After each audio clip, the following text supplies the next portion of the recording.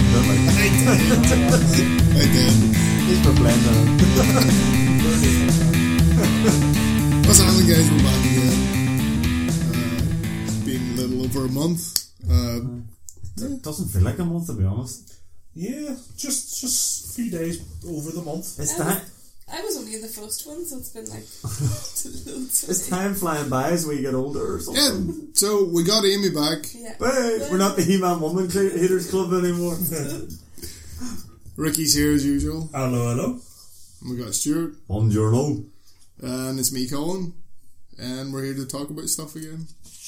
Just because. Potentially Because we felt Ricky's like it. last one. Oh, It's not going to be Ricky's last one. No. For a while then. Skype exists. I told you not to bring Skype that up. does exist. Skype does exist.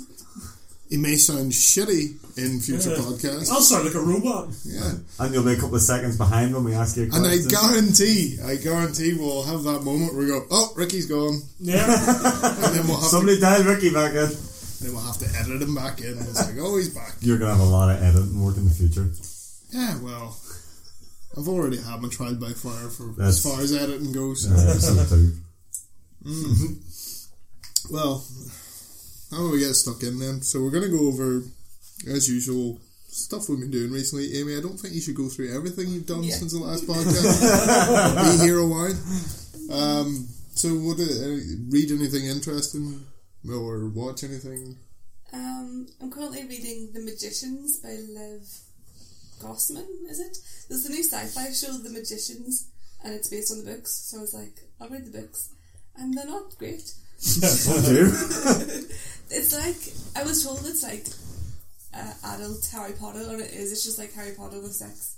Oh. So instead of being a secondary school, it's a college, and it's literally the same.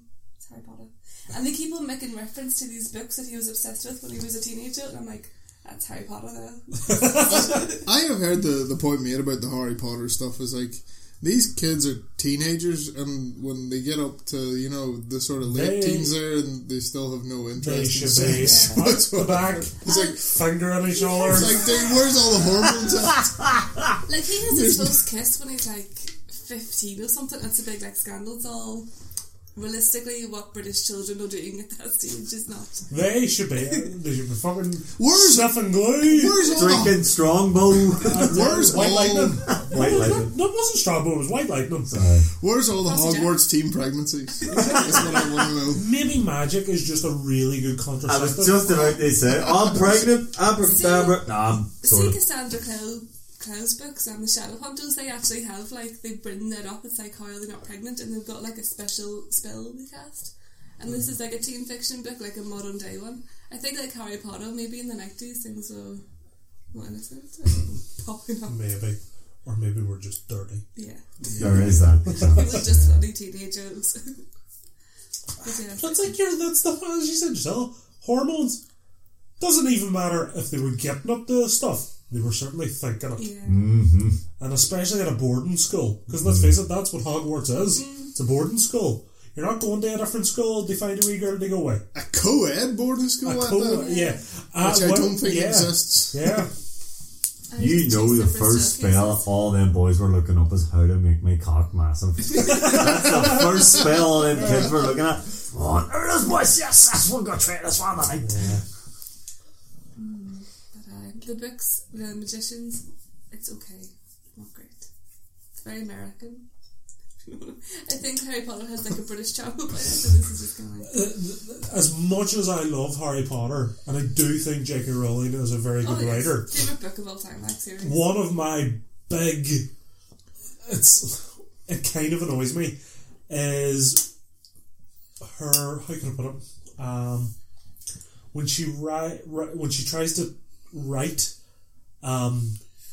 teenage dialogue, and I think more so in the films, the dialogue then comes across as really stilted. Those are so stupid. Like the part where I can't even remember. Jenny, when she's getting them like zip up her back or something. No, like there's a part that always stands out to me. It's when I can't remember what film it is. I think it's actually the first one. Ron's in the infirmary, the hospital, and Harry's there. He's all like, "All right, Ron, alright, Harry. It's like, oh my god. I was just cringe-worthy, so it was. Neither of them insult each other's mothers. No. It's just Should not. be alright, that was just my like impression of what British children were like. Yeah. English children. You tell me through all those Harry Potter films, not one person turned around the other and went, fucking chippy.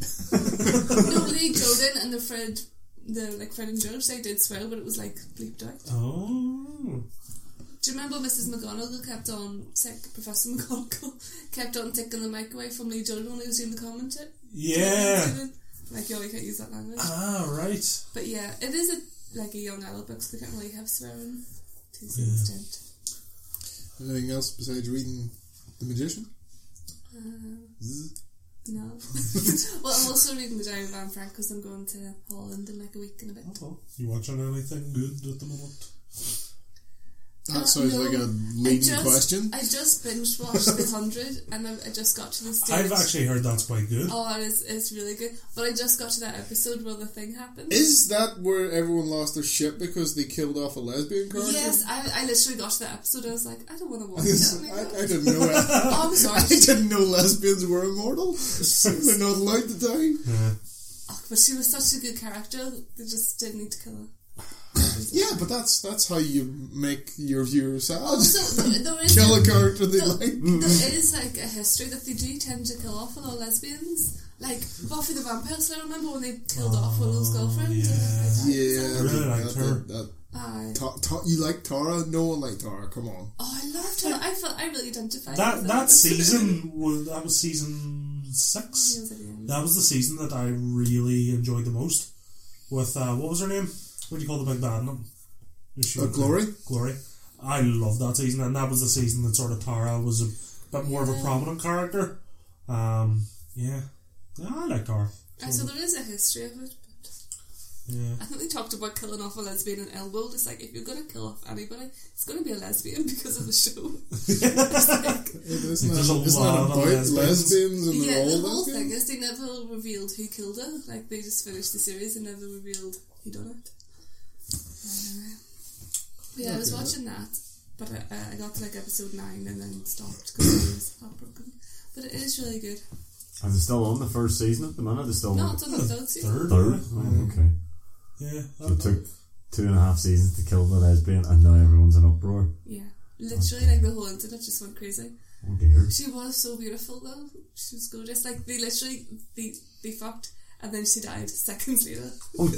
Like literally the whole like the seasons had been building up to them getting together and they finally did it and then she died. Was it like a gruesome death or was it just short and to the point? It was just short and to the point. Like they got out of bed, she opened the door and was shot. And like you do have a point here. This reminds me of something. Batwoman. Okay. So the Batwoman is a lesbian. And for a minute there I was thinking of Batgirl. No, not Batgirl, Batwoman, red just hair. Because she got shot? Okay, right, yes, Batwoman, she's a lesbian. What's her name again? Barbara Keane? No, Cassandra Cain. Cassandra Cain? No, that's the other Batgirl. It's a different Cain. It's Catherine Cain. Catherine Cain. Kate, I think it's Kate Cain. Well, whatever. Can't remember. Batwoman! Anyway, she's a lesbian, and then she was in a long-term relationship with a detective, and eventually they were going to get married, and then DC suddenly said, like they had built up to it in the story, and then DC said, "Nope, we're not doing that." That's where the writer and the artist left. Yeah. They refused to write anymore because well, you're not going to let us do that. And then they came out with a statement saying it's got nothing to do with a gay wedding or anything like that. We're not against that. It's because superheroes aren't allowed to be happy, which is a bit weird. Oh yes, but Superman has been married to Lois Lane, and and is now currently banging Wonder Woman, and he seems pretty happy about it. It says here there was like 156 dead lesbians and bisexual characters on TV in the past 2 years. Go get expose. Hang on, you have to think though. How many of those characters are good guys? All of them. Well, No, I can give you a bad guy lesbian who deserved it. No, seriously. Have you ever watched Sons of Anarchy? No. There is a lesbian detective who fucks over one of the nicest characters in the show called Opie. and Opie gets his revenge because she basically was responsible for Opie's wife's death. Yeah. And in like the third season, they basically get her into a car and Opie's sitting on the back seat and he's all, put your hands on the wheel, you're gonna feel what she felt. Put your hands on the back wheel. And you're sitting there and you're like, yeah, shoot the bitch, Opie! This woman's give you trouble for 3 fucking seasons, you lovely, handsome, bearded bastard! I imagine there's more to that character than just being a lesbian. Oh, she's a more to shitty police detective. Just being a lesbian. She's a scumbag police detective who's framing people. She kills her own partner. To be fair, in this list, they include Xena. What? That's a retroactive lesbianism. I think she's lesbian due to Because fucking everybody's Fan fictions. Yeah. She is now officially lesbian, like. Is she she was dead? For like she got beheaded. That show is fucking terrible though. Oh no, I loved it. Wait, Xena died at the end of her own TV show. Hercules, the legendary. That's worse. That was way better. Oh, no, Xena and was you cannot tell me that Hercules like, as much as people said that Xena and Gabrielle were lesbians, they literally will. They did it. Hercules, the legendary journeys, fucking Hercules and Aeolus were definitely gay. But they didn't actually. They weren't canon or whatever it's called. But it's only been confirmed that Xena was the canon lesbian from this new season. It was heavily hinted at. What new Because they season? literally made out and slept together, and like when they were dying, they like Doesn't mean you're a lesbian. because you sleep. Fight! Can I just say, They were definitely lesbians. both Xena and Hercules had Bruce Campbell in them, so they're alright by me. They played the same character. Yeah. Wait a minute, why didn't Hercules and Xena ever get No, together? there was crossovers. No, I mean, why didn't they ever hook up? Because she was a lesbian, he was gay. But you know. Well, she's bisexual, but still. But to be fair, it's Greek and everyone was fucking everywhere. Yeah. Everybody was Ancient banging Greece. everybody. Like. I remember that horrible film Troy with Angelina Jolie. just everybody, really. Yeah. Brad Pitt was in it and Orlando Bloom. And Colin Farrell. I thought that was a Oh no, documentary that's about. Alexander. I think, I think it makes that sense. was equally bad. Yeah. Because they were like, oh, he has this. Brad Jones, the wrestler, was in it. Not Brad Jones. That's not a wrestler. What are we talking about? That's a Alexander? fucking virtual fighter character. Okay. No, what do you call it? Really big Australian What wrestler. film are you talking about? Big Australian wrestler? Alexander? Troy? Oh, Troy. Aye. Big Australian And as wrestler? Brad Pitt just Was it stabs not- him in the neck. Is it not Kurgan? No, you're thinking a 300. Yeah. No, But it's Kurgan was on a in few a shaved films. head. He was Australian. He was legit in prison for a while, and then he was a wrestler in WWE. Oh, I have no idea. Oh, I can't remember his But name. in Troy, Brad Pitt was I'm a smouldering, gorgeous man, but he was totally gay because he was Achilles. And then Alexander, they were quite gay in the show, in the film. Right. I never knew Troy was an actual movie. I thought it was just Brad and Angelina's fucking wedding video. Nathan Jones. Okay. There you go. Never heard of him? Disappointing. Okay. Falls on deaf ears. Well, that's good point because he did nothing. But there you go. He was in it. Oh, I remember someone else I'm watching the new series of Outlander. I was like, I'm watching that. It's really good. I must give that a go. I've heard good things. It is good. It kind of, although it is technically described as a sci-fi because she time travels and stuff, it is like a historical show because it is historically correct. Sci-fi period drama. Yeah. That's what Sci-fi period drama. I like that. And I know so much about Scottish history now. More than Irish history. So this is like you're sort of just doing a wee bit of research before you move. Yeah. It's like, I've watched fucking Outlander. I know all this shit. I know all All the about the things. Jacobites. Yeah. Oh dear. But so that's what Well, I'm like up to. Hellraiser? No, wait, that's Cenobites. Cenobites. Okay. Ricky, what have you been? This month I have been mostly listening to Bad Religion. Hopefully going to go see them in Glasgow during the summer. They are playing with the Offspring. Should be a friggin' great. That'll be a fun gig. Offspring's just a side. Bad Religion and the Offspring should be a great wee gig. Yeah, there's 3 of their albums that are just absolute standouts. There's Suffer, No Control, and Against the Grain. Just amazing albums. In terms of what I've been reading, I got a new book there called Pearson by Ryu Murakami, Japanese author. Very, very short book. Is that the author of 1Q84? Yeah. No. Oh, I No. was. Very, very short book.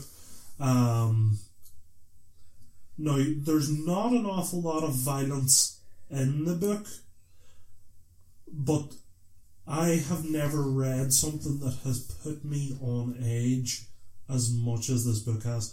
Basically, it's about this guy that has the undying urge to pierce the flesh of his newborn child with an ice pick. Now, obviously this is crazy. He realises this is crazy. So he concocts a plan to kidnap a prostitute and do it to her. But in his research, he reads a magazine article where he finds out that apparently if you cut an Achilles tendon, whenever it snaps, it's actually so loud it sounds like a gunshot. Why are you telling? There is an awful lot of talking about the cutting of Achilles tendons in this book, and oh my god, whenever I finished reading it, I didn't want anybody to look at me, let alone touch me. I felt just so on edge. Now, as I said to you, in terms of acts of violence in this book, there's actually very, very little that happens. I've read books, I've watched films where there's much more violent acts in it. Like the two acts of violence in this book are fairly low key, but it's what is talked about and it's how everything is built up. My god, How old is this book? that I'm not too Because sure. I'm just wondering, did Eli Roth read this before he made Hostel? Eli Roth can't read. Oh no, like he may, but He didn't do it anywhere near the justice. Hostel is But everyone remembers that Achilles scene in Hostel. Hostel is almost the polar opposite Right. of this. Whereas in Hostel, it's all showing. In this, it's more not even hinting about what happens. It's talking about what might happen. It's not even like, you know the way in It's kind of fetishizing it in a different way. Well, Whereas, yeah, like you know the way in Reservoir Dogs, there's the scene where Mr. Blonde cuts the guy's ear off, Yep. but you don't see it. Yeah, you just It's- see him Yeah, screaming. it's not even that. Alright. Because very little actually happens. It's just oh yeah, this is what I want to do to you, and this is how I'm going to do it. I'm going to do it. Oh no, wait, no, I'm not going to do it. I'm going to do it. And it's like, oh my god, go just do it. Just fucking get it over with. So yes, that put me on edge. So it did. A couple of new comics I've been reading. sorry, before you move on there, what did you say what the author was called again? Ryu Murakami, Murakami. That's weird. Because the author I was thinking is Haruki Murakami. Oh, well, there you go. Is it? Okay. Couple of new books, or a couple of new comics I've been reading. I slightly touched on them in the last podcast. There was Black Panther by Ta-Nehisi Coates, Brian Stelfreeze and Laura Martin, and Moon Knight by Jeff Lemire, Greg Smallwood and Jordi Belair. Black Panther, I'm starting to get into it. The first issue felt very impenetrable, and I think the reason for that was because Ta-Nehisi Coates is a huge Black Panther fan, and this book is for huge Black Panther fans. So there's there's this character that appeared in one issue from the 70s. You know, it's not holding your hand. But now that I'm on the second issue, and I'm sort of starting to process a wee bit what's going on, I'm starting to enjoy it. The art from Brian Stelfreeze and Laura Martin, absolutely gorgeous. You know, really, really, really beautiful. Then there's Moon Knight. You're a big Moon Knight fan. I love Moon Knight, so do.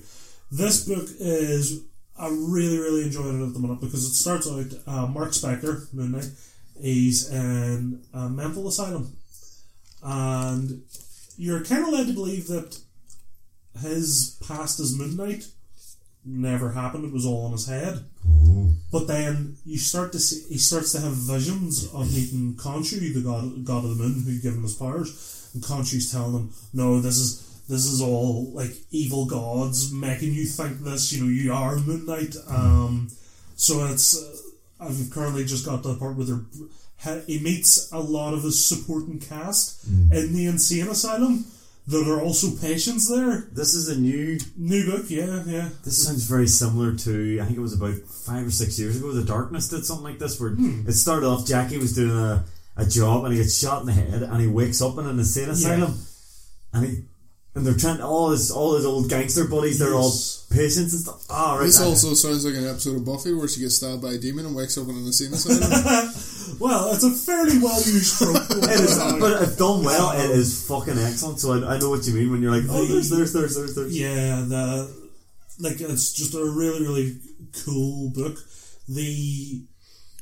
I want to say dream sequences when he's talking to Khonshu. Greg Smallwood, his art is just on point. Can't recommend it enough. Also, probably one of my favourite ongoings at the moment is Mighty Morphin Power Rangers by Kyle Higgins, Henry Prasetya, and Matt Herms. I fucking love Power Rangers. It's big and it's stupid and it's friggin' giant robots fighting giant monsters. It just ticks all my boxes. I love it.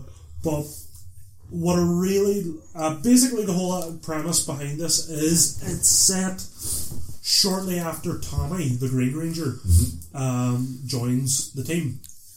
Now, if you remember anything about the original show, Tommy came about, Rita basically created him as the Green Ranger. He was there to fight the Power Rangers, but he broke away from Rita's mind control and then joined the Power Rangers to fight Rita. In the TV show, that was kind of all done and dusted in like 2 episodes. It was like, oh, Tommy's a Power Ranger now, it's all great. Whereas in the comic, it really goes into sort of like, well, what actually happened there? And like, Tommy, he keeps having visions of Rita and he's really struggling with them because they become more and more powerful, and he loses control of the Dragon Zord and things like that there. So it's really cool. One of the things I really enjoy about the book as well is you see stuff happening that you never got to see in the TV show, because obviously budget restraints and all that. Time constraints and all that there. Like, for instance, show has already been made and we're using footage from it. Yeah. like, for instance, there's a part where there's a giant monster and you've got the Megazord, you got the Dragon Zord, and they're fighting the monster, and it's at this point where Tommy loses control of the Dragon Zord a bit. The Dragon Zord's tail hits a bridge.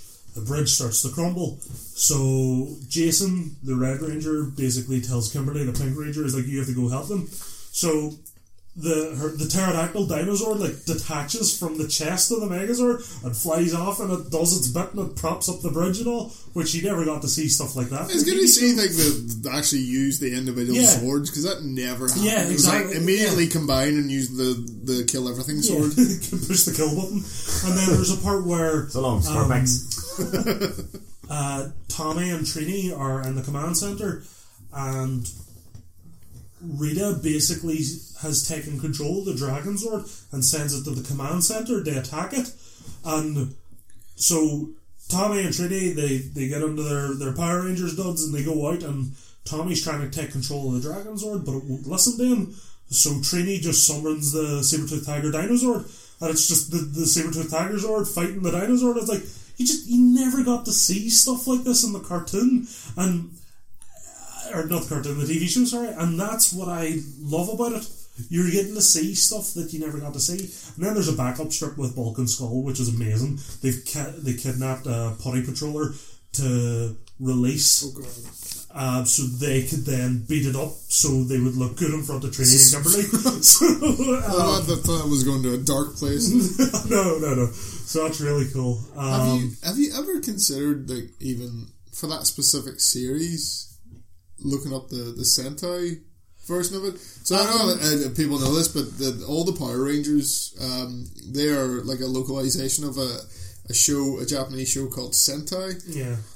So all the action stuff is footage taken from those, and then when you see people without the helmets on, it's it's hilarious when you're watching it, because even just the quality of the cameras used, you can tell it's like America, right? Now we're in Japan. Back to America. This is Japan. Like, I remember whenever I'm currently sort of rewatching through the series. Whenever I first watched the first season of Mighty Morphin Power Rangers, in the very first episode, there's a part where like they shrink down a space shuttle and it's flying through the streets, and it's supposed to be California, but it's like there's an awful lot of Japanese people live in California. Well, maybe they're in San Francisco and Japan. Maybe. Last comic I want to mention is Civil War 2, issue 0, just came out this week by Brian Michael Bendis, Olivier Coipel, and Justin Ponzer. Who fell out this time? Right. Basically, from the little I've read so far, it seems to be, although I know the two main antagonists are Captain Marvel on one side and Iron Man on the other, just going from the first issue, or they call it issue 0, we'll see what the actual proper first issue is like. It seems more like Captain Marvel and She-Hulk. So basically how it starts, it's in She-Hulk's, she's an attorney, so she is, and she's in court and she's defending one of her clients. Now her client was a supervillain called the Jester. Now the reason he's in court is he was the Jester entrapped. Really? Yeah, the Jester. Oh yeah. Z-level villain. Yeah. Now, any of the crimes that he had committed previously, he's been arrested. He's served his time for. Yeah. This time around, he was out with a few of his old buddies from the crime side of life. Yeah. And they were just talking about the good old days. But one of them was like an FBI informant and was like, see, he's talking about doing stuff again, so that's why he gets arrested. And the whole She-Hulk's entire argument is, you can't be arresting someone for talking about what they've done. For what they have done. This guy hasn't committed a crime. Any crimes he has committed, he's already gone to jail for. So he's already paid. So, unfortunately, he gets arrested. Not arrested, he was already arrested. He goes to prison. So he does. Then it goes to Captain Marvel, and basically she's fed up with chasing after criminals for crimes they've already committed. She wants to be more proactive. I was going by the thing like, it's fucking Doc Ock again, and he's doing the same shit he's done. Why do I keep doing this over and over again? So, as far as I can see, they're building up the whole, should we be... It's almost like a Minority Report type thing. Aye. Can you arrest someone for a crime that they've not yet committed? That's really tough for me, because I really like Captain Marvel. I know, but I really don't agree with her. No, it's like, I love Captain Marvel, she's one of my favourite characters, but it's like, Carl, I'm sorry here, but you're a mental. I can't agree with your viewpoint here. Marvel really pushing Captain Marvel at the minute. She's got her own book. She's in A-Force.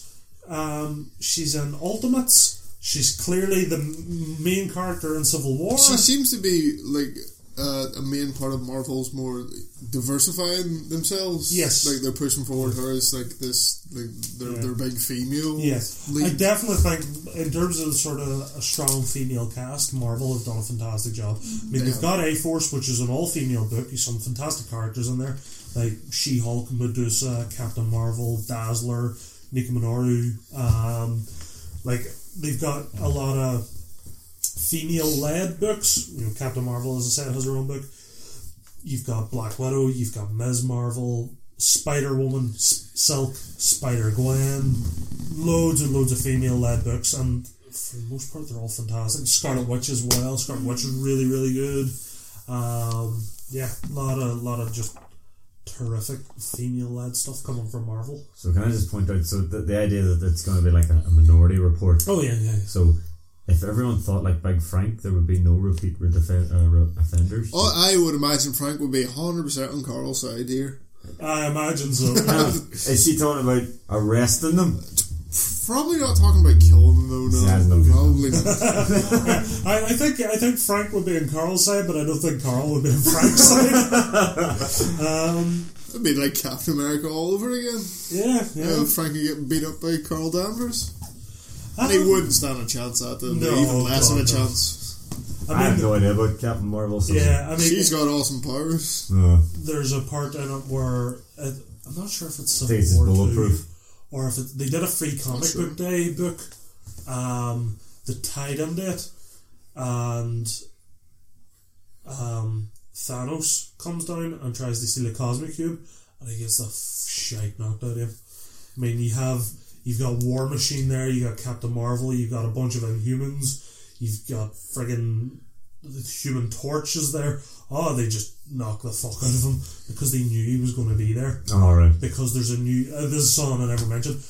There's a new Inhuman called Ulysses, I believe, and basically his power is he can see the future, and I think he's going to be a huge part of this Civil War. But yeah.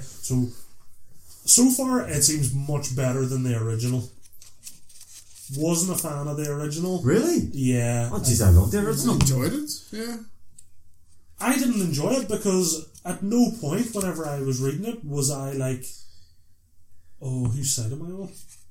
I was always on Cap's. Yeah. Sounds on Tony's side. Alright, did you want like to be torn? Yeah, but like if you look at the Civil War, the movie, yeah, I was like, whose side am I on? I was on? on Cap's side.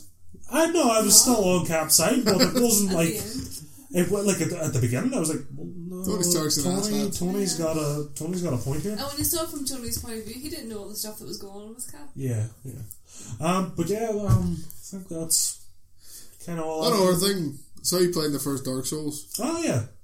How'd that go? That's not going too badly actually. I'm not very far. I think I'm just on the Undead Burg, so I'm not very far at all. Yeah, it's tricky. Tricky. That's a nice way of putting it. I wouldn't say it's super hard as long as you're not being stupid. The points where I was dying was I was sort of trying to achieve a certain thing. Yep. And I was more trying to be all fancy. Like I was really trying to nail parrying and riposte. No. And no, it's not happening. I'm just going to hold my shield up and then whack on them. But yeah, like once I really sort of like, right, I'm being serious now, I'm going to actually try. I didn't have an awful lot of bother. Yes, there was parts where it's like, oh god, I'm getting a wee bit overwhelmed with the enemies, but yeah, not too bad so far. That's one of the things you'll find out. You haven't really done much in the way of bosses, but Dark Souls does this wonderful thing with bosses where you're talking about being overwhelmed. Is like, you notice there's been no music. No, that's true. When you get to the boss, they just hit you with this big bombastic music, and everything's just in your face, and you're panicking. You don't know what to push, and you get killed. That's what pretty much happens every time. Yeah. Anyone I can get playing a Souls game. Speaking of getting people to play Souls games, Stu. Well, I have been getting acquainted with a very old friend. You haven't really, though. Yes, I have. It's not really, though. He is a very old friend, and it's great to have him back in my life. And his name is Doom Guy. And he is fucking epic. So I've been playing Doom, obviously. Yeah. And I don't know where some of the multiplayer hate's coming from, and I don't really care. Fuck those people. The campaign is what Doom's all about. Listen, yeah, Doom is... It did invent deathmatch, but it didn't perfect it. Yeah, Doom's always been about the single player. And the single player is incredible. It is so fast. I mean, after years and years and years of playing the likes of Battlefields and Call of Duties and things like that, here comes this game that goes, hey, see this taking cover shit? Get stuck in there. See that shotgun, point it in this guy's face, point blank, pull the trigger, rip his guts out, stand his head, and you'll get rewarded with health.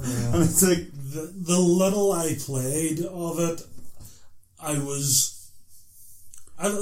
played Doom, but I was surprised at how quick it was, because it doesn't, it looks like it could just be any other modern shooter. If anything, Doom's faster. The original Doom, as I remember, it's actually quicker. I feel classic Doom? I feel like original Doom is quicker than... Oh, you probably would be right. If you hold down the sprint button in classic Doom, it is far faster. Oh, but I mean, like, compared to, like, you know, your Call of Duties. You compared to... Oh, yeah. You like it, and I think because it looks like it could be just another modern shooter, that's where I was getting surprised with the speed, because it was like, oh crap, this is really like bouncy and fast. And I find when I play it, it's like you just fall into it so easily. Though it's like you're just straight in. I'm side strafing around things and just it's like something you've missed. Yep. I've got my shotgun back and I'm happy. Do you ever play Bulletstorm? I love Bulletstorm. Bulletstorm's fantastic. Great game. People always forget about Bulletstorm. It never got a sequel. I always forget about Bulletstorm. Oh, it's so good. Yeah. It's like the best Duke Nukem game ever made. Do you know what was a damn shame about Bulletstorm though? It had no local multiplayer. That game would have been amazing with local multiplayer. But a co-op, you think? That a co-op on it would have been fantastic. So it would have been. But the thing I absolutely love, I've been dicking around with the multiplayer a wee bit, and that's all well and good, but I'm in love with SnapMap. I'm in love with SnapMap. I played a level today called Mancubus Mayhem, where I was a Mancubus. Okay. And I had to get out, where all these Doom guys were coming at me. But the Doom guys had 1,000% health. So I was just blasting away at these Doom guys, and it was fucking... And you're this big, slow, heavy Mancubus. And then I played another one where I was a Baron of Hell, and I had turned on the devil, so all the other demons were trying to kill me. And it was so good. And then I was playing at Harvest Doom. Harvest Doom. Harvest Moon. Harvest Moon, only Harvest Doom. And it's a big Hell Knight sells you things at the shop. And it's fucking class. This big Hell Knight just comes walking out behind the till and he sells you shit. And then I was playing Splatoon, which was good crack. It was like a Splatoon? Yes, so every time I kill a demon, it bled yellow, and the other players were blue, red and purple. So I had to kill as many demons as I could and make yellow blood everywhere, and they were doing the same thing. And then I was playing Rock Band in Doom. What? Rock Band Doom is amazing fun. So the demons are coming at you and they're walking down, and they've only got like 1% health, and you have to shoot them when they step on the line. Right. And you play the song. But as the drum solo kicks in, the demons start running quicker, and all you've got's a pistol, so you're like pop, pop, pop, pop, pop, pop, pop, pop, pop, pop, pop. And I played Smoke on the Water in Doom today. Sweet. That sounds pretty amazing. So Doom literally is infinite fucking gameplay. And yet the people are going, oh, there's a season pass, what the fuck? It's just SnapMap stuff to make more crazy shit. I don't agree with season passes and anything. You shouldn't.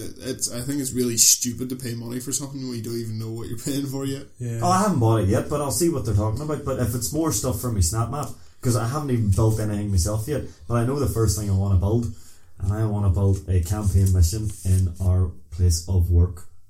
And you have to make your way up each floor.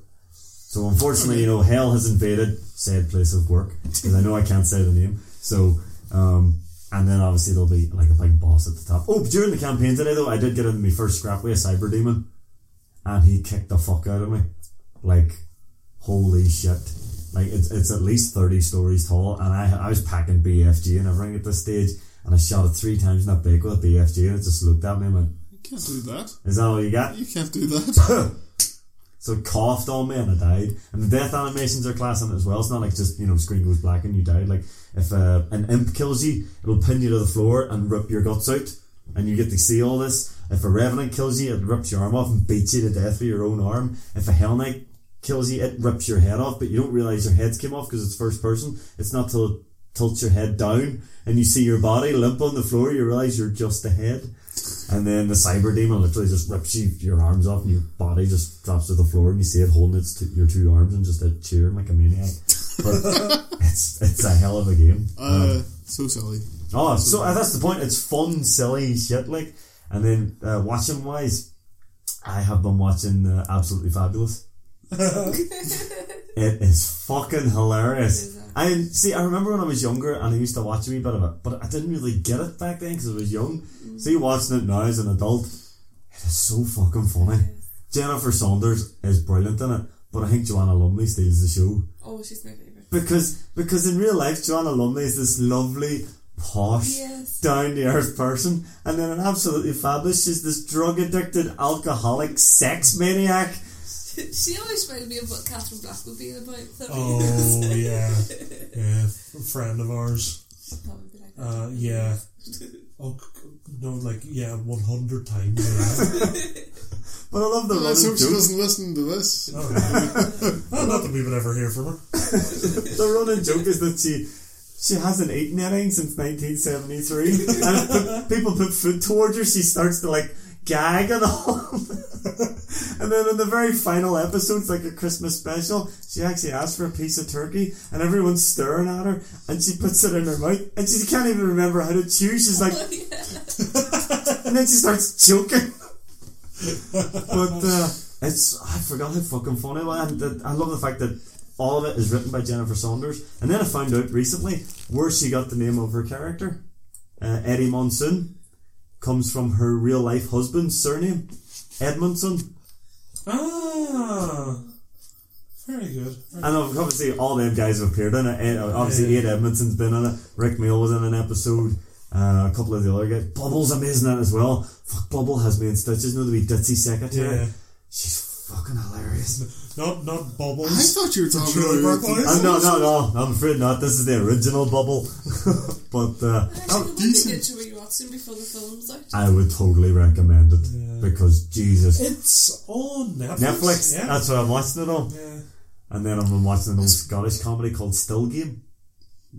These two old Scotch boys basically trying to deal with modern society, and all they like to do is go to the pub and get drunk and call everyone little bastards.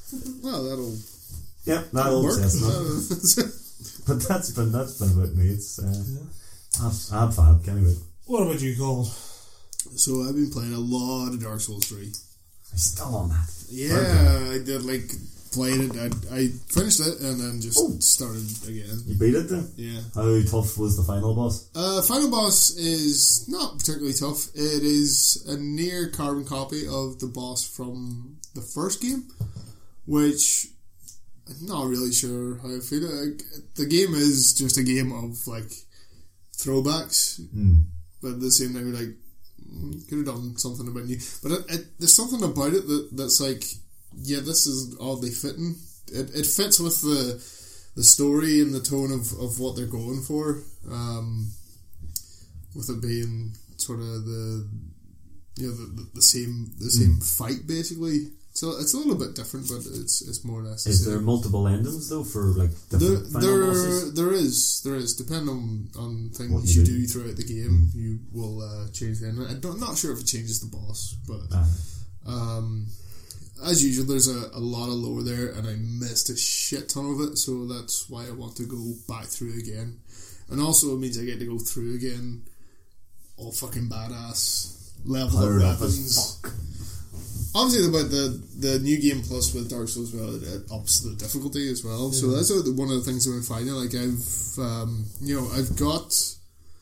I'm using all the dancers here. One of the bosses, the dancer, one of the hardest bosses in it is use these dual swords. One's fire damage, one's dark damage, and so I've been trying to handle a bit of dual wielding, going in without a shield. But then you find it very quickly, you're killing everything very easily at the start in New Game Plus, and then very quickly it gets to the point where you're killing things not so easily, and it's there's no leveling up left to do in these weapons. I can't upgrade these anymore, so that's how we go no back worse further. than that point when you're like, I'm kicking ass, and you're like, okay, these guys are taking a bit more. I can't level this up anymore. Shit. But I think this might be my favourite. My favourite of the From Software games. Game of the year so far? Yeah, probably, yeah. Definitely. Cool. Some of the invading stuff is... They've changed that up. create this new, you know, the way Dark Souls works, you put down you can invade people, but you can also put down a sign where they can go up and touch it and summon you into their world. And you can do it like a white or gold one, you'll come and co-op and help them. Red one means you're challenging them to a duel, they can bring you in, you can duel. But they created this new one, it's purple, but they didn't tell anyone what the purple one does. So the purple one is basically, you can get invaded in and you can do co-op, you can help the person, but you can also attack the person. Oh, so friendly fire co-op. Yeah, well, it's basically the idea of like, you can come in and you can get this person to help you, but they can also attack you at any time, so it's a bit risky. But it's like at the very start of that, you can have people figuring out what this is, and putting a sign down, and then you had situations where they help a person out for ages and then just turn on them at the worst moment. That was so fun. Unfortunately, I found out what it was like, but so it never happened to me. I saw an amazing video. There's a set of armor you get. I can't remember what it's called, but it's from the first game. It's got all these spikes on it, and you do damage by rolling. You know, federal. You do when you do a roll to avoid things, but this is you can roll into things and do damage because there's all spikes. Yeah. It's a group of 5 guys, just rolling around, and it shows people invading their world. And they're all just sitting there with no weapons, just and there's 5 of them, and the guy's just sitting there. And the video I was watching is playing this crazy music over as well. They just start rolling into the guy and killing him, and they're just destroying people just by rolling into them. It was hilarious. There was a video I seen. These couple of guys, they modded their characters to look like the characters from Shrek.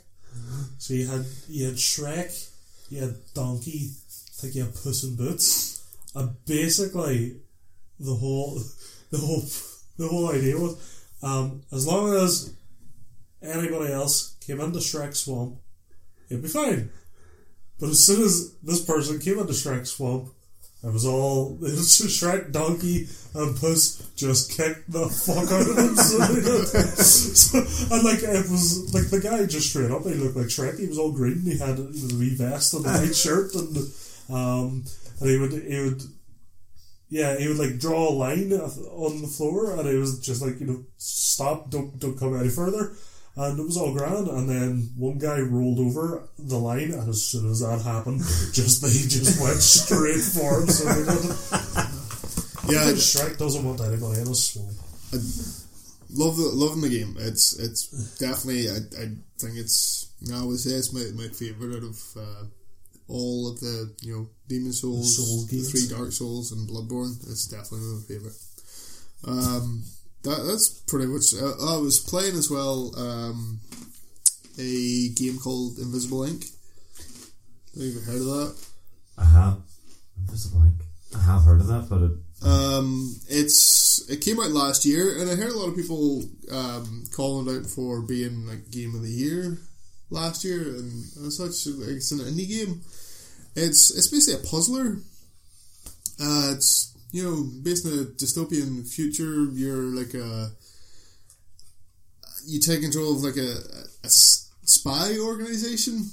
Going against this. There's all these big corporations that rule the world, and your spy organization gets taken down at the start, and you sort of have to build back up. And it's basically you get I think it's procedurally generated, and it gives you a map, and you have to break in using your team of spies, and you either have to steal something or hack something. That's almost like a top-down type view thing, isn't it? Yeah, kind of isometric. Yes. Yeah. It's basically a puzzle game. It's very, very good. The art style is great. It's like this sort of minimalistic, very stark, like sharp-looking characters, and if you like dystopian sort of future style stuff mixed with 60s spy stuff and puzzle games, it's definitely worth checking out. It's very, very good. Speaking of like binge watching as well, I binged my way through Game of Thrones just because I gave up hope on ever reading books further than without getting spoilers Yeah. from TV shows. So that just Why deciding what you're watching as a spoiler?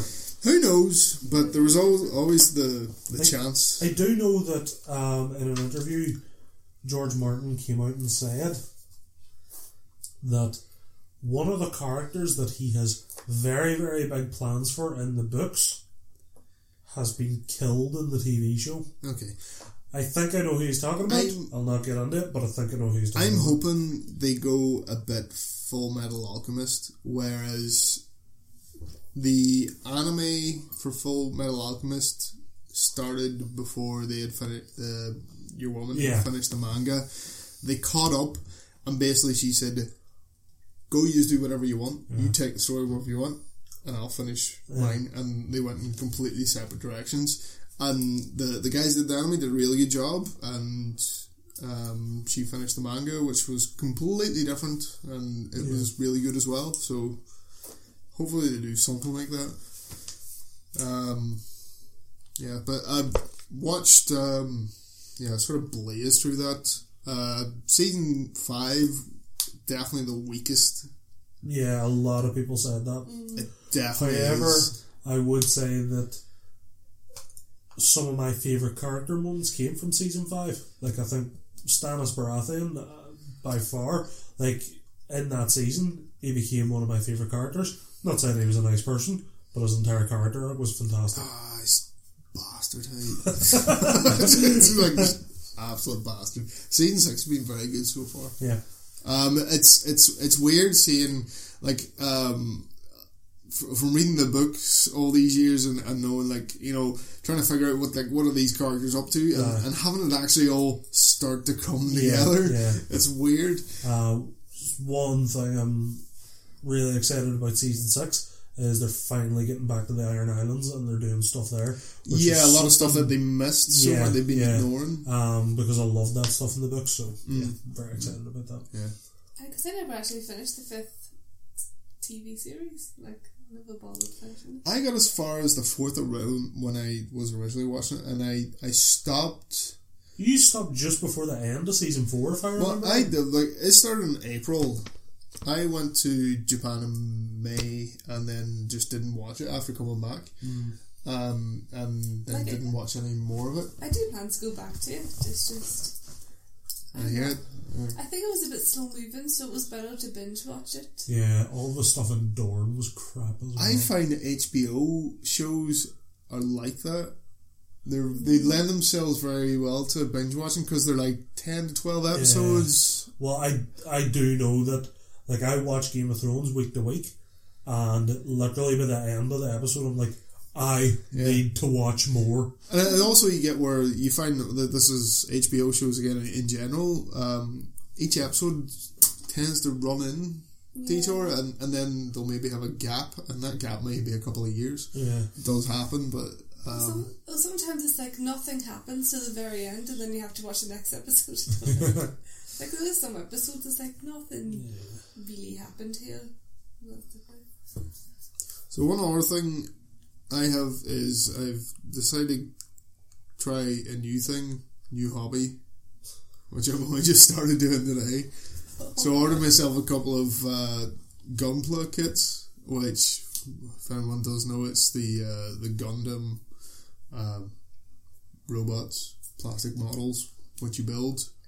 I've watched like 3 episodes of Gundam. We'll go to the museum this Christmas. So, we'll be at the museum, But I don't know. I'd built a couple of the really tiny nanoblock Lego stuff and really enjoyed that, and I find I really like building things, so I decided to give this a try as well. It is really satisfying. And you see up there I have 2 robot legs. Yeah.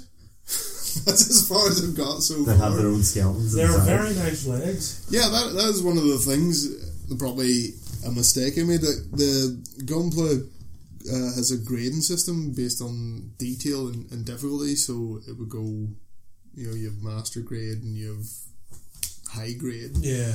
I ordered 2 what's called real grade kits, which are really detailed and have internal skeletons. Yeah, they have endoskeletons. Yeah, which is a bit of a nightmare, but seems a little pointless, but nice. It makes it harder. But yeah, enjoying that so far. Expose the inside it? I don't know. That's what I was thinking. Is like, can I just build the skeleton? Because that might look pretty cool. Yeah. But the instructions don't do that, and I don't want to deviate from them because this is the first thing I built, and it can easily go very wrong. Yeah. Right, I think we should probably take a break, and then we'll get right into our list of stuff. Grand. So we will be back in a second. Listen to some random music that I will probably choose later.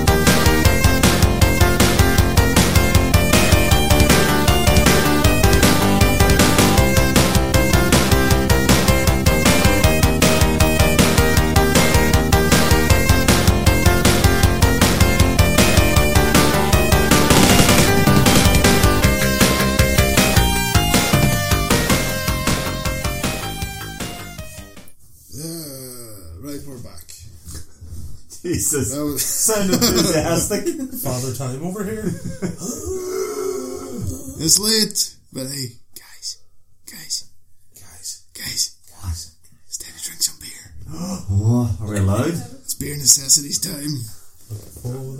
Beer necessities, the simple beer necessities. Oh, I can't help it. We have to do that each time. So it was Ricky's turn to bring a beer. So, Yeah. What have you got first, Ricky? what have you brought?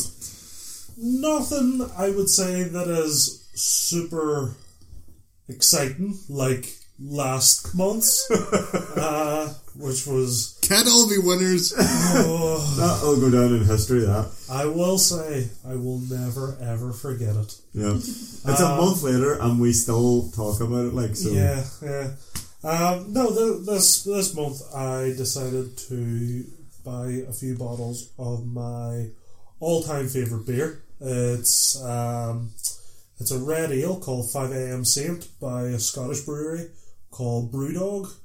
I first had this whenever I started.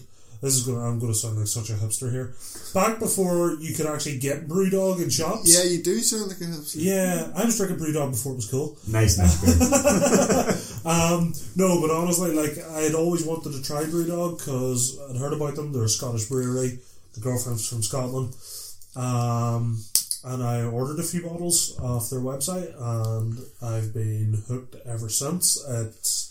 I just think it's an absolutely delicious beer, and I get it every chance I can. See, you approached this from a way different angle than I did. I went, what is the most disgusting beer I can get for these guys to drink? Well, we're kind of going sort of like Nice rotten. Okay, like sure, as like the last whenever you did it, as much as you had never tried Trooper before, I kind of presume that you were hoping that it was a nice beer. I had drunk Trooper before I done the test. Oh, okay, right. So well, I knew I liked it, but I was hoping everyone else would enjoy So it. I imagine the next one, somebody's just... there was actually a point where I was really tempted to buy a few cans of Special Brew.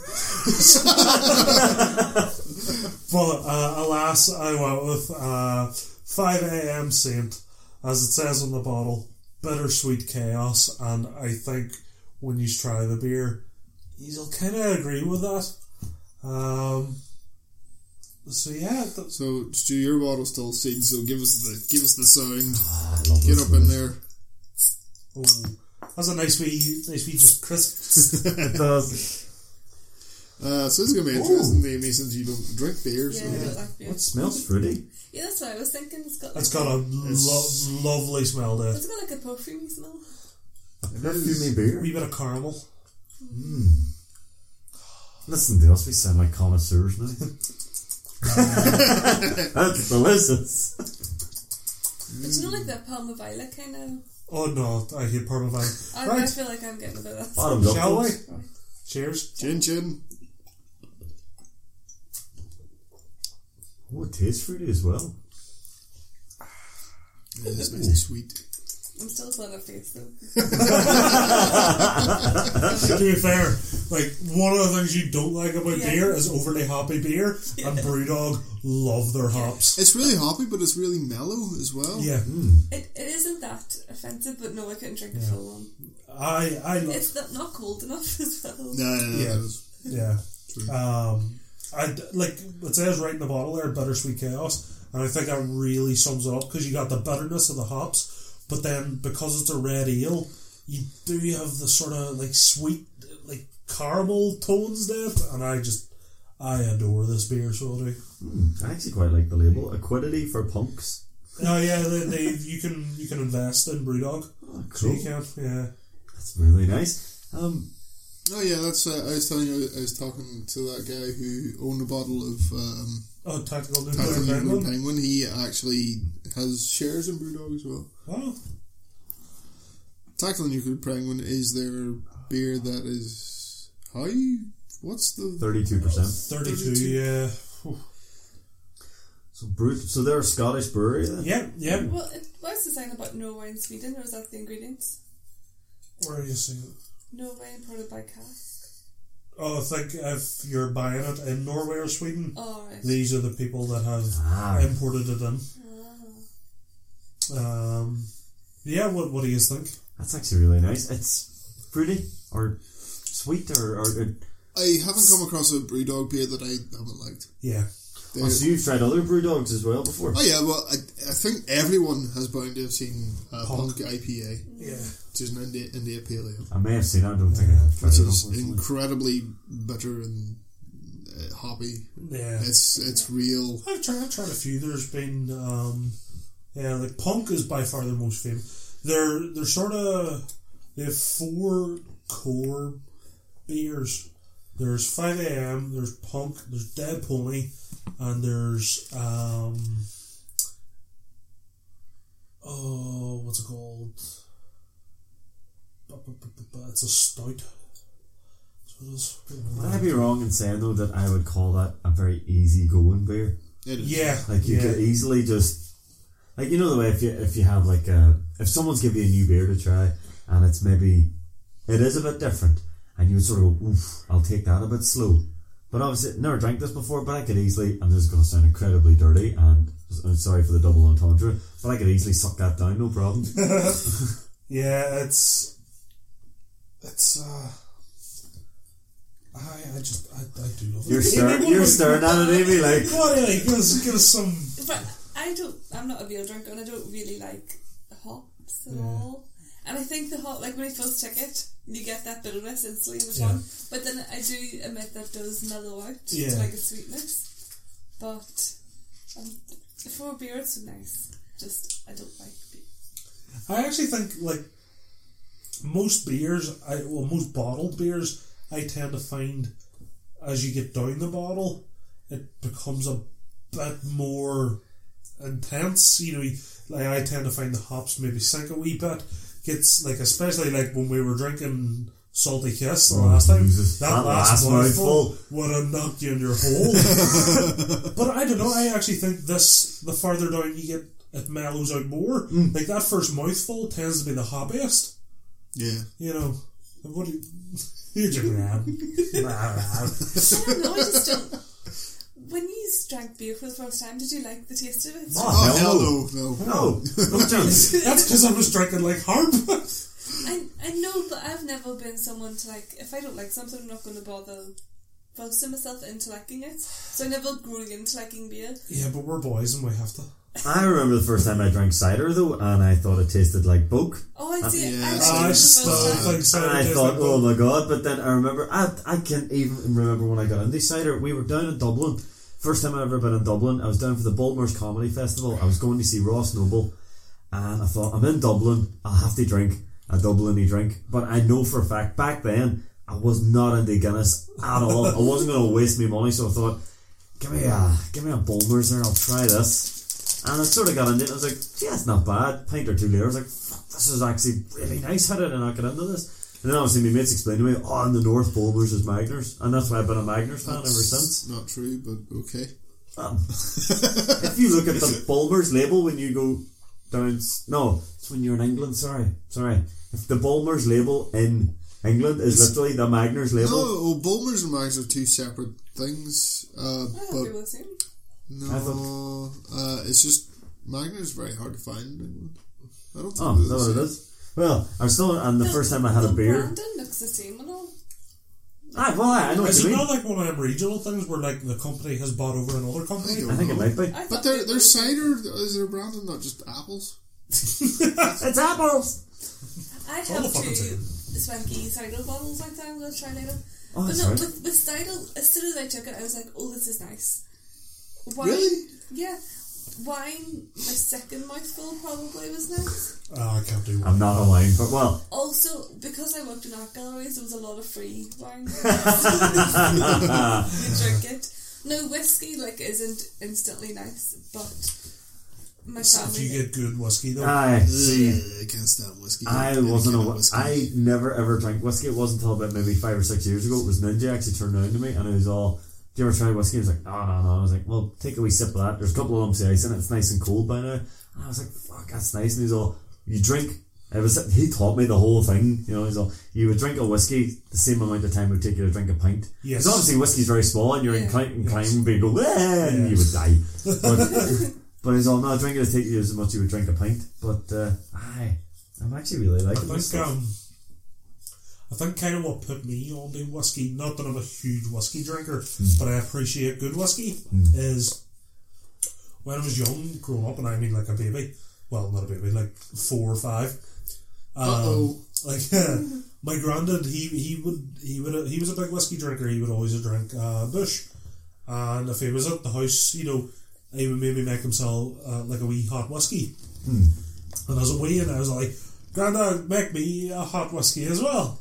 So basically what he did, he poured some water into a glass where he put some sugar in and a couple of cloves, and he would have like dipped his finger in the whiskey and rubbed it around the edge of the glass. And so like I just think it's the smell of it I love. I love the smell of whiskey. That's what turns my stomach. When I first started drinking it, I drank it with Coke.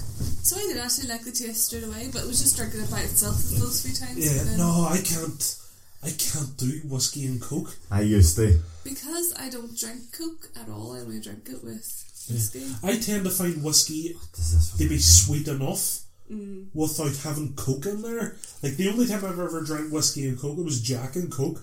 Now Jack is a very sweet whiskey, so it is, and with a Coke in it, it was just. But like Jameson, like I don't know if American whiskies are really whiskies, not like bourbons or something. Bourbon's not a whiskey. Bourbon's a bourbon. Bourbon's a type of whiskey, just like. Scottish single malt. I thought bourbon wasn't whiskey. No, it's like it's a type of whiskey.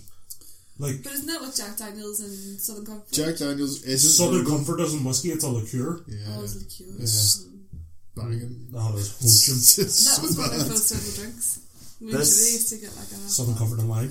No, Southern Comfort and Coke. This puts me in mind of something, Southern but I can't Comfort think and what Iron it is. Brew. Oh, jeez. Southern Comfort and Iron Brew. Yeah. I love Iron Brew, but my God, that sounds disgusting. It was. We used to, around the table. It's reminding me of something, but I can't think. But one time, It's a very good beer. It is a very nice beer. I'm not going to deny that. Jesus. One time I had beer and it wasn't made with hops; it was made with heather, and it was lovely. That's that. Heather beer. Yeah. So is this very ruby?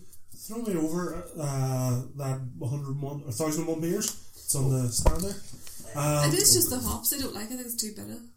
See in the corner stand? I see it now. Yeah, see it now. I'll have to stand up. Viewers, sorry. I think I know the beer that you're talking about, anyway. Viewers? This was sorry, listeners. This was sorry. a wee crazy Scottish man made it. Oh, right. Well, there's a very famous one. Is it? I don't know how to say that. Frauch? So this would be your favourite beer of all time? This was a crazy Yes. Scottish man. He literally made it in his house. This is the heather beer I have tried. Yeah, Frauch, or however you say that. Oh, that's a pretty bottle. Is this what you're thinking of, Ricky? Frau, Yes. Heather Ale. Yes. It's pretty good. It is. It looks like yogurt. It does not. No, I don't know what you're looking at, but I didn't look like that. It it's was a different colour, like. It's a very, very old Scottish recipe. Yeah, that's what this wee man, he was... Yeah, very, very old. First brewed in 1992. What? Aye, that one you're looking at in that fucking book. The recipe is probably very old. Because it was... As I said here, 2000 BC, that's pretty fucking old. Before they did hops and all that, they did it with heather. The type of beer whose origins go as far back as 2000 BC. Well, the wee man who made it for me was making the old type, and the reason it was made illegal is because of something hallucinogenic. People went blind. Yeah. Fucking hell. But it was really, really nice. Right. Guys, we've got some trailers to talk about. So we're all happy with this 5am seat then? For beer, it's okay. For a beer. But we're peaking finish mine. Thank you. Yes. You go try it. It's easy to find in your supermarket. Yeah. It's a nice Here, beer. I had to go to Sainsbury's to get this. But they do serve it in a lot of pubs. Yeah, you can't get it in Wetherspoons here though. Can you not? You can get it in a lot of Wetherspoons, like in Scotland, but you can't get it on the one here. I like the colour Can of you it. get it in Icewolf? No. Don't think so. I've never had that. You can get it in Central. Do you know what they stopped selling? Was Sweet Action. Or, yeah. What Sweet Action. are you talking The stuff about? that came in the cans and they were Oh, selling it yeah, for- that. They were doing it at 99p one time, and I was like, fucking hell, give me that. We're not alcohols, folks, I swear. You went to get a bite to be like, oh, it's We're just just cheap bastards. Yeah. Like, don't get me wrong, I really liked that beer anyway, and then I went up and ordered it, and I was like, they were like, oh, it's 99p, and I was like, okay, I'll be here until I literally buy every can of it, which we did. Yeah. They were like, we have none left, and I was like, well, fuck yous then. Bye. Wetherspoons does have a really good selection for such a shitty place. They do. Like, And they're It cheap. is a shitty place. It is a shitty place. they're very good. They have wine on tap. Known across the entire UK, the worst possible, if you're going for a night out, where you can go is fucking Wetherspoons. But I would say the one in Derry is definitely the worst though. Oh, the one in Belfast. Well, You don't know that. Which one, the Diamond or the Ice Wharf? Oh, the Diamond. Has to be. The one in Belfast beside Pizza Express is both. Which one? What was that? Pizza Express? Dublin Road. There's about 50 of them in Glasgow. And they're all beside Pizza Express. Now there's one that's in an old bank, and it's actually lovely. They always do that. They buy old banks and... Well, the one in Coleraine, Courthouse. the courthouse. That's a nice building though. I had lunch in there. That's why once. they try and make it seem like it's better than Then I it got is. smashed. But then you get in, and this is just a Wetherspoons. But at least with Wetherspoons, you know what you're getting. And you can afford it. Oh, Yes. was that Swanky Tesco's as well in Belfast with the roof? That's a whole building. Well, it's in the protected building. Yeah. It looks like Tesco's and this is glowing Yeah. roof. Our capital. Hey, what a place. Fancy Tesco's. Guys, let's talk about these trailers. All right, which one we starting on? Let's start with the movies, I guess. Well, right. There's one movie to do. We did two. Technically So, two. well, let's talk about Assassin's Creed first. It looks like Michael Assassin's Creed. Fassbender is gorgeous. But yes, Michael Fassbender is sexy as hell. So He is a great actor though, and I reckon I don't know if this is one of these, oh, we'll say it for the sake of the film, but apparently he is a big fan of the series of games, and that's why he said he wanted to do it. But they're... Something just dropped from the roof. Oh, it's like a bug. Where? No, it's just a mothy thing. Oh, yeah. Okay. Well, Irreverent moth break is over. No, I think it may not stand the test of time, but it looks like it will be entertaining. Yeah, I think one of the things that I'm actually looking forward, well, not looking forward to, I think is cool about it is it's not just like we're going to make a film adaptation of the first Assassin's Creed. The way because this that is would being- be awful. Well, that first game was bad. But the way this is being done is this is just another story in the Assassin's Creed universe, which is like, Well, that's how you do it, because there's umpteen different stories being told already. We don't need them to be telling the same one over What again. is the Assassin's Creed universe? Is it the whole Abstergo. Juno and the...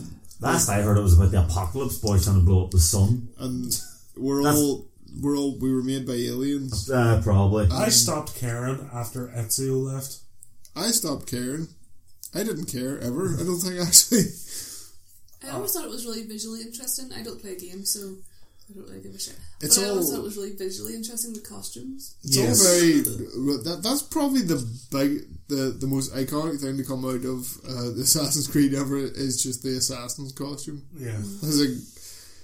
It's very runny and stabby, and what always disappointed me with the games is I wanted like medieval Hitman, and they didn't give me medieval Hitman. I wanted to be able to I want to kill this guy the way I want to kill, but then it always boiled down to you running up, stabbing them, and then having a 10-minute conversation with them. They really tried to do that in more so in the first game than any of the other games. Now, I'd never played the first game when it originally came out. I went back and played it, but like all the build up to the hit, you know, like, right, you can go and steal this thing off this boy, or you can go and interrogate this boy and that. And it actually, you ended up with like, you know, pieces of map, you know, of like guard routines and stuff. But as you said yourself, it usually just resulted in you fucking jumping off something and stabbing. Running and jumping and stabbing and then running away in the opposite direction. There was no real strategy to it. You didn't kill someone from a distance and watch your handiwork going. Back to the film, it seems there are a lot of free running and neck stabbing. Yeah. Which is what you want. It's living up to the game. Yeah. It's strange though the like I've heard this commented on before, but the way they've gone with the Animus in the game's Animus is just like lie on this bed thing and put this thing on your head and you go into the memories of your ancestors. In the film, it's a whole big room and you're on this big mechanical arm, and just more visually appealing. It is. I imagine it is for a visual standpoint because this is a movie. I reckon it. They did that though in the Divergent movie.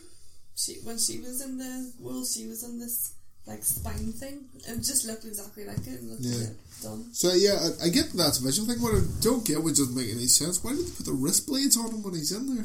Well, you never know. They might turn around and somebody, working on the inside. It's so fucking obvious what's going to happen. At some point, he's going to stab some Sturgo fools and escape. I know that, and then you're like, you probably shouldn't have armed him. They might explain it in the Idiots. thing, like it has chips in it. Maybe chips. I don't know. Hey, chips. That's fucking alright. So yeah, not much to really say about that one. Michael Fassbender and Marion Cotillard or whatever her name is. Although, can I just say, it was an awful choice of song for the trailer. What the hell? What is it? It's a Kanye West song. Oh yeah. That's all you need to say. It doesn't matter what song. I thought it was pretty fitting for Assassin's Creed. The way the rhythm was good, even if it's kind of. They should have had the Monty Python's Flying Circus theme playing over because nobody expects the Spanish. You bastard! I was trying to avoid that. Yep. Okay. So what about the killing joke then? Oh, I'm so excited. Now I know people were saying that the animation looks a bit choppy in it, but can I just point out though that trailer was actually taken from footage like that's been in animation like months ago. Yeah. So I'm not actually worried about it.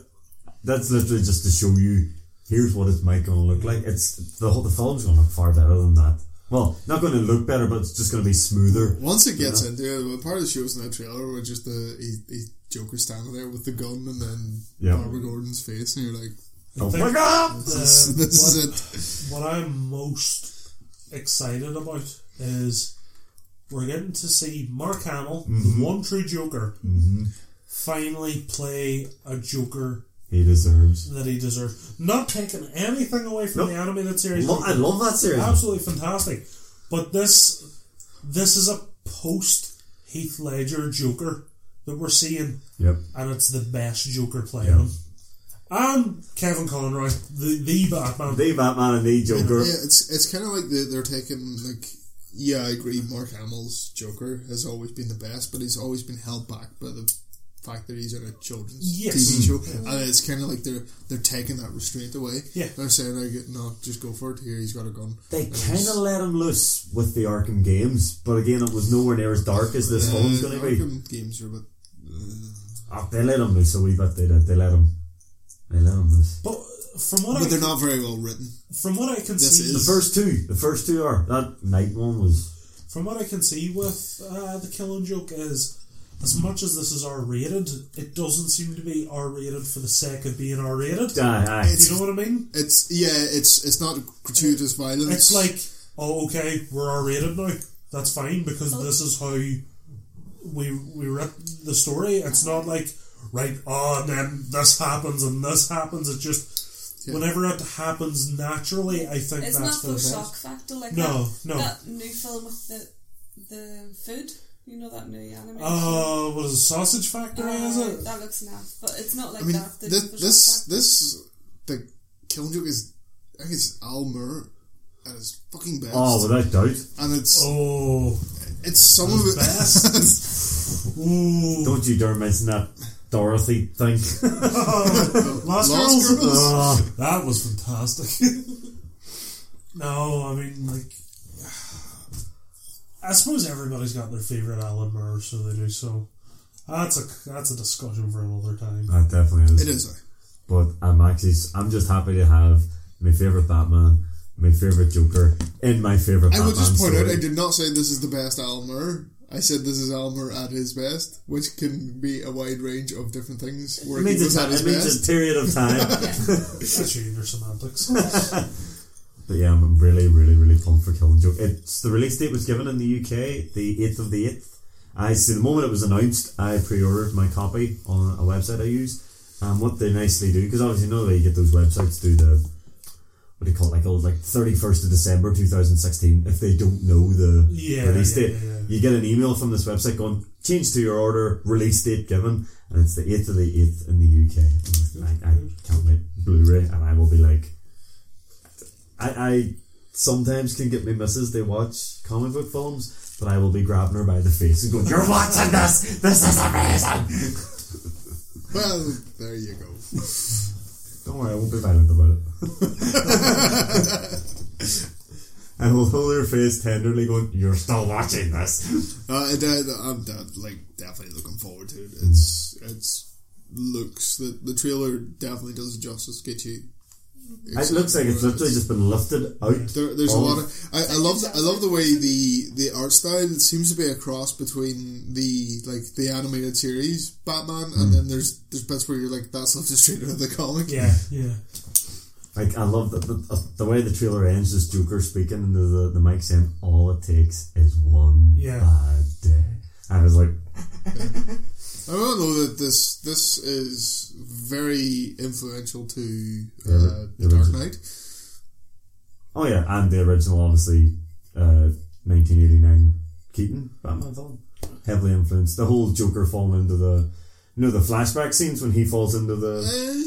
Not so thematically, the Dark Knight is very close because it's basically Joker's doing the same thing. He's trying to prove like it just takes. Except that instead of Gordon, it's Harvey Dent, and he's trying to push him, and instead of don't want to show him. Yeah, actually, technically, I don't want to. Don't want to get into spoiler territory. If you haven't read it and you're looking forward to seeing this film, let's just stop. We could be bastards. Let's just stop here. Good point, good shout. Fuck, I'm glad we didn't say anything actually. Right. So we watched another couple of trailers. So these were for games. So I wanted to talk about these because this is two long-running series that have been doing the same thing for a very long time. And technically, they have been a battle for a long time. They are two. They are big rivals. These two. They are. Right? We're obviously talking about Call of Duty and Battlefield.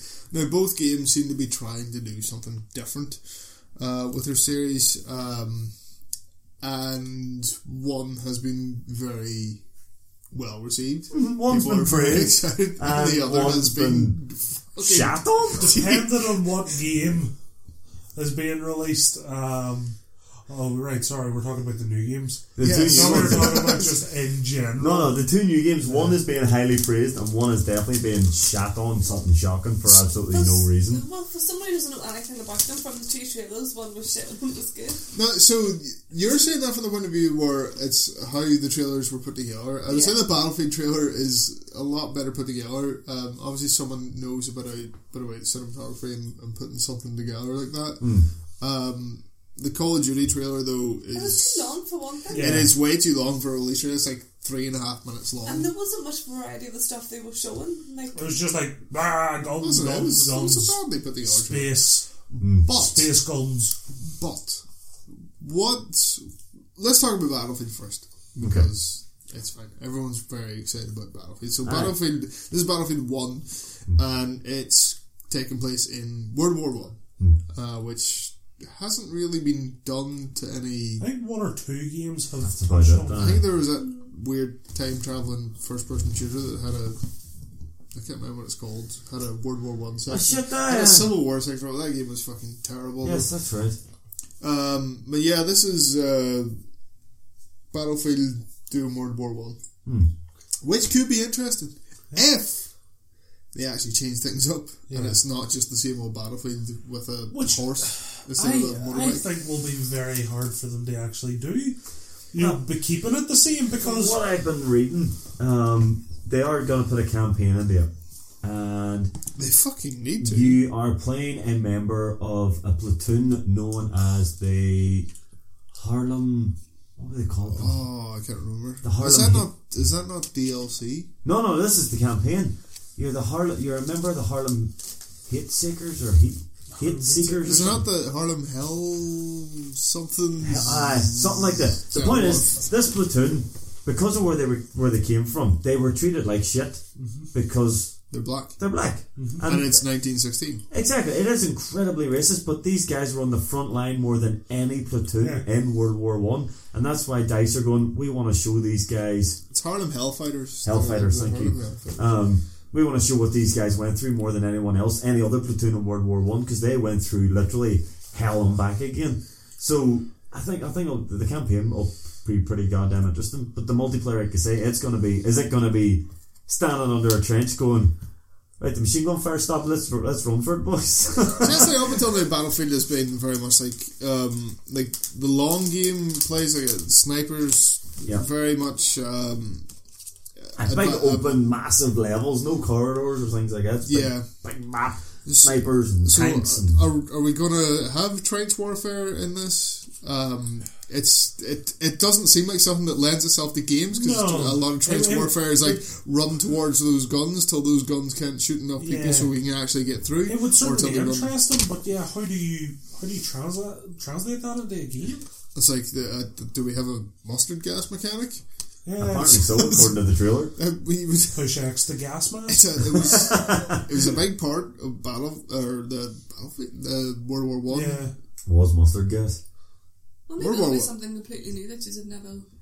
That would be nice. The thing I'm looking forward to more than anything shown by the trailer is the biplane fights. Biplane fights look pretty cool. They will be class. What caught me was the Zeppelins. Oh, freaking blimps! Like, that's just cool. But it was a guy looking up at a Zeppelin. Though. Yeah, you want to fly a Zeppelin. Yeah, but they're still Zeppelins. Like, they look real cool. They do. That was a real good shot. The visual styling of it looked cool. Yeah. For some reason, there's nothing like it's that. EA. Cool. It's EA know how to put together a trailer, if anything. Well, like, even like the clothes they wear and the colour, like there's a colour theme going throughout the whole thing. But am I the only one thinking, though, if we're in the biplane and there's two people, I totally want to spin the plane, shoot the tail and go, I'm sorry, son, they got us.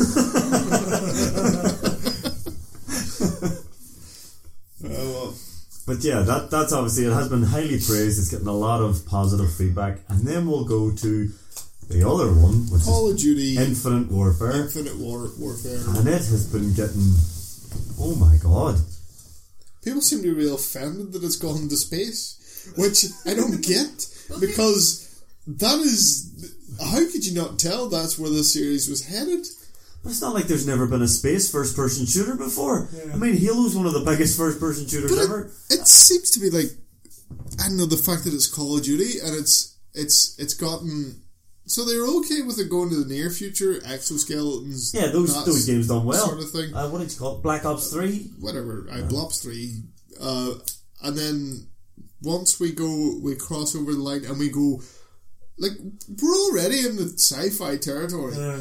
The guy in that Black Ops 3 had a fucking robot arm, for Christ's sake. And then we go into, right, okay, we're going into space now, which I will add is something humans have done. Yes. They haven't had robot arms, they have gone into space, so it's, if anything, it's less fucking sci-fi, and we all lose our shit because we can't masturbate over real life guns anymore. That is true. But aren't we bored masturbating over real life guns? You think people would? My dick's red raw after masturbating over real guns. I want space guns now. And what is better than real guns? Fucking space guns, come on! Fucking first or fifth element guns and shit like that.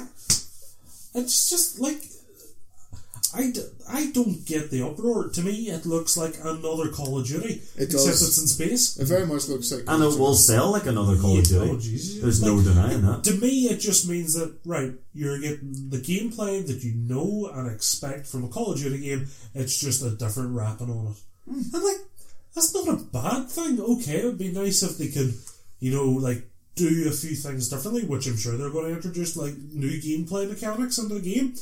But you're still going to get Call of Duty. It's not going to be like, oh, suddenly there's a bloody JRPG we're playing here. Well, it's not going to turn into Halo. Yeah, yeah. It did look like that's not going to happen. Like, so I don't get the uproar. It's like you're going to get exactly what you've been getting every year. Part of the backlash as well was they're remastering Modern Warfare, the first Modern Call of Duty 4. Oh yeah, which is a fantastic game. Brilliant game. Was the last good Call of Duty game in my eyes.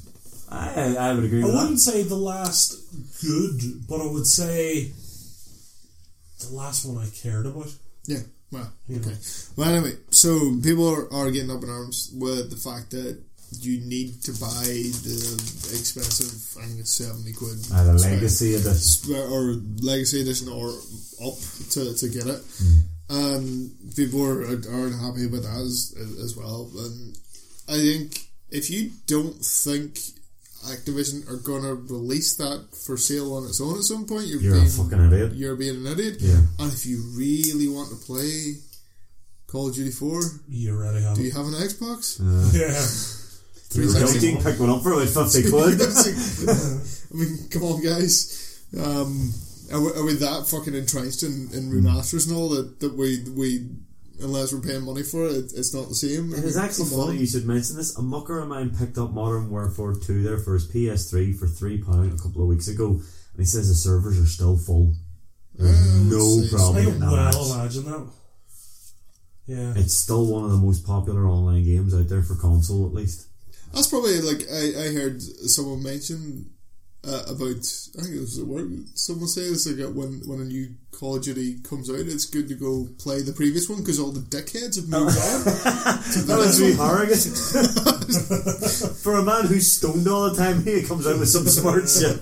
That's a real bit of just jam advice there. Yeah. Right. But I don't understand the hatred towards it. I think it's completely overblown, and all this petition to downvote Call of Duty is insanity. And I know there's one for the new Ghostbusters trailer as well. Yeah. This online petition to start downvoting things it's insanity. That is so fucking stupid. For a start, you disliking a video, you're achieving nothing because for a start, you're adding views to it. Which views? Let me tell you, people. What people are worried about from a marketing standpoint is not likes and dislikes, it's fucking views. That's what matters. So that Call of Duty trailer, 3 million dislikes and only 300,000 likes, but 23 million views. Yeah. I mean, so you're actually adding to the problem. If you want it to go away, ignore it and don't buy it when it comes out. That's the best thing to do. I'm addressing our microphone. This is annoying. You're shouting at the microphone. Colin straight up looks like he's pointing the hell in. But, so, idiots. Choking the mic. And as well, like people know that it's a campaign to get dislikes. It's not an organic thing. We know it's like people know it's like it's not really that people dislike it, it's because you've got a campaign and then everyone thinks it's funny to dislike the video. Like, I think as well, like, just tying into the whole Ghostbusters thing, it's like, you just know, like, if you really, really are against this Ghostbusters film, don't go see it. Don't go and unlike the video. That does jack shit. They've already made the film. Yeah. Doesn't matter a fuck to them if you click a wee upside down thumb. Ended up rewatching the Ghostbuster trail because it was up, and you know your trends on Facebook. It was up because so many people disliked it. Yeah. So it made me go. It's getting getting attention. It's like, if you really are against the film, don't go see it. So what you're doing, by all means, do not watch that film. What these people are doing is having the opposite effect of what they want. They're drawing attention to it. Media attention. And as well, like, you know, I know we've talked about the Ghostbuster stuff already in previous podcasts, but like, do you really want to see a bunch of old men try and recapture their success from 20 years ago? It'd be kind of sad. It's not even that. It's the whole idea that you have destroyed my childhood. It's like, nah, fuck off. Nah, man. Fuck right the way off. We need a Will Smith button. We do need a Will Smith button. It's getting out of hand, this whole downvote shit. Like you say, I mean, people... Do you know... See, if cinemas wanted to be really clever and movie makers, right? See, this whole downvote culture. Can you imagine if you went to the cinema, you could downvote when you went and seen it? So people will be really clever because they go, I'm going to go to see this film and I'm going to downvote it. And you do that, you've paid to see it, you fucking idiot. People would probably do it too. They would do this as well. You know, when you're in the they're idiots. Stuff nowadays, it's like those like wee things like, how was your experience, like wee smiley faces and stuff. You should have them when they're going in now cinemas too. It's so dumb. It's like this offends you so much, but you're putting so much effort into it, whereas you could be more effective at making it go away by ignoring it, not doing anything. It's just troll culture. It is, dickheads. But the funny thing is, though, it's the people doing the downvoting that are getting trolled the hardest. Because it's like, the movie studio or the game studios are like, you fucking downvote all you want. You're getting us plenty publicity. But they'll go out and buy it, and they'll go out and watch it, and they'll go out and do everything. And then they'll complain about it. And that's the problem. We could do a 3-hour podcast on this alone. Like, I know for a fact, all those all those people that are giving off about the Ghostbusters and downvoting the Ghostbusters and doing the same with Call of Duty, they're going to go to the cinema and watch it. They're going to go and buy the game. They're going to give them their money. Yep. It's like the only way you can express your opinion is by denying them your money. Vote with your wallet. Exactly. Call of Duty will sell in the millions like it does every year. It always does. Every year. There's no this whole, I'm not going to go buy it. Yes, you are. You're going to go out and you're going to buy it, because then what you're going to do is you're going to take little videos on your PlayStation or your Xbox and sit and complain about it. But it's too late. You've paid the money to do this. Yeah. Activision are going, do that all you want. We don't care. We got your money, bitch. Yeah. You're basically, by giving them your money, you're basically saying that it's okay, go make more of this. Yes. You have put their big cock in your mouth. I can complete. It's like, here, take my money for a game that I don't want to play, so next year you can make another game that I don't want to play. And I'll buy it again. Yes. It's an endless cycle. Has there ever been something that you've hated so much that you've, like an ad for something you've hated so much that you was dislike it? See, that's the thing, I avoid things I hate. But you don't know you hate it necessarily. Yeah, but I'll see it and I go, and that's it. I don't think so. You've seen something you haven't liked it, you've moved on. Yeah, I've seen stuff. Moved on. I've maybe seen stuff where it's like, well, that looks shite, I'll not go and see it, or I'll not buy that. Yep. There's some things like, because I'm such a bookworm and in book culture, everybody talks about 50 Shades of Grey. No, I have never ever read it and read it. And why would you? And I don't intend to. But there's all these people, it's like, oh well, you can't have an opinion on it until you've tried it. It's like, I don't care. I've read snippets from it. I've read one scene from it. And then I've read, like... I have read parts of it out as a joke. Yeah. Like, basically, any that I have ever read from the book itself is more like, look at this and how poorly it's written. Chocolate starfish. Yeah. like Limp Bizkit album, like chocolate starfish and a hot dog flavored water. They put this in like a sexual context. He licked her chocolate starfish. The other parts of it that I've read are usually pertaining Still to thinking how that book is just rapey as fuck. Oh yeah. Like I've read essays about the book, you know, and how it just glorifies rape culture and all that, and they obviously use examples from the book. That's a mad term, rape culture. Yeah, welcome to the year 2016, folks. Rape is now a culture. Yeah, 100%. That's the glorifying of rape. God damn it. Like, yeah. As a wise man once said, if Mr. Grey had been poor and living in a shed, it would be considered a crime, but because he's a billionaire, it's all good. Yeah, exactly. 100%. Like, if you think about all the great romances of all time, it's like, it goes down to, is he hot enough to not be creepy? No, definitely. Because you know, like the Notebook, everybody talks about Ryan Gosling in the Notebook. I'm sure you've watched it. Yeah, I've not actually watched it. I was joking, but he is really creepy. He falls in love with this girl over the summer, and then he builds her a house, and they split up, and he builds her a house out of his scabs and hair. Yeah, well, essentially. And he like turns into like this big bearded hairy man because he can't get over his heartbreak. And then she sees him and thinks this is really romantic. So like, that's creepy. That's really creepy. And he wrote her a letter every day for a year. It's like, no, here, look, can we just agree? Romance fiction is just because it romanticizes things. I actually had a point though when I started talking about 50 Shades of Grey, because people said, "Oh, you can't really form an opinion unless you've read it, but don't buy the book. Just download it illegally." Yeah. Do you think that's no? You know what you're gonna like and not like. There's certain things you can tell.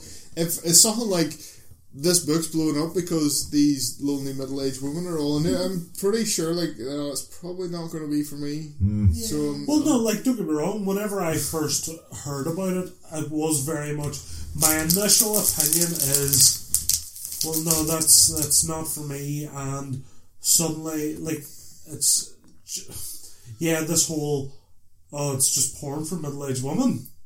And then once I actually started hearing about the contents of the book and I started doing a bit of reading, and essays and that, it's like, this is like really not for me now. I wouldn't even give it that much attention. As soon as well, no, because if I have an opinion about it, I want to be informed. Yeah, I heard there wasn't a single gun in it, so I didn't read. That's the thing. I don't even want to talk about it. I don't want to have an opinion about it. I don't want anything to do with it. I want an opinion about it because for me it's portraying something that I find a big problem in society nowadays. What I find as a girl, when you say you like reading, people ask you, "Oh, have you read 50 Shades?" It's like no.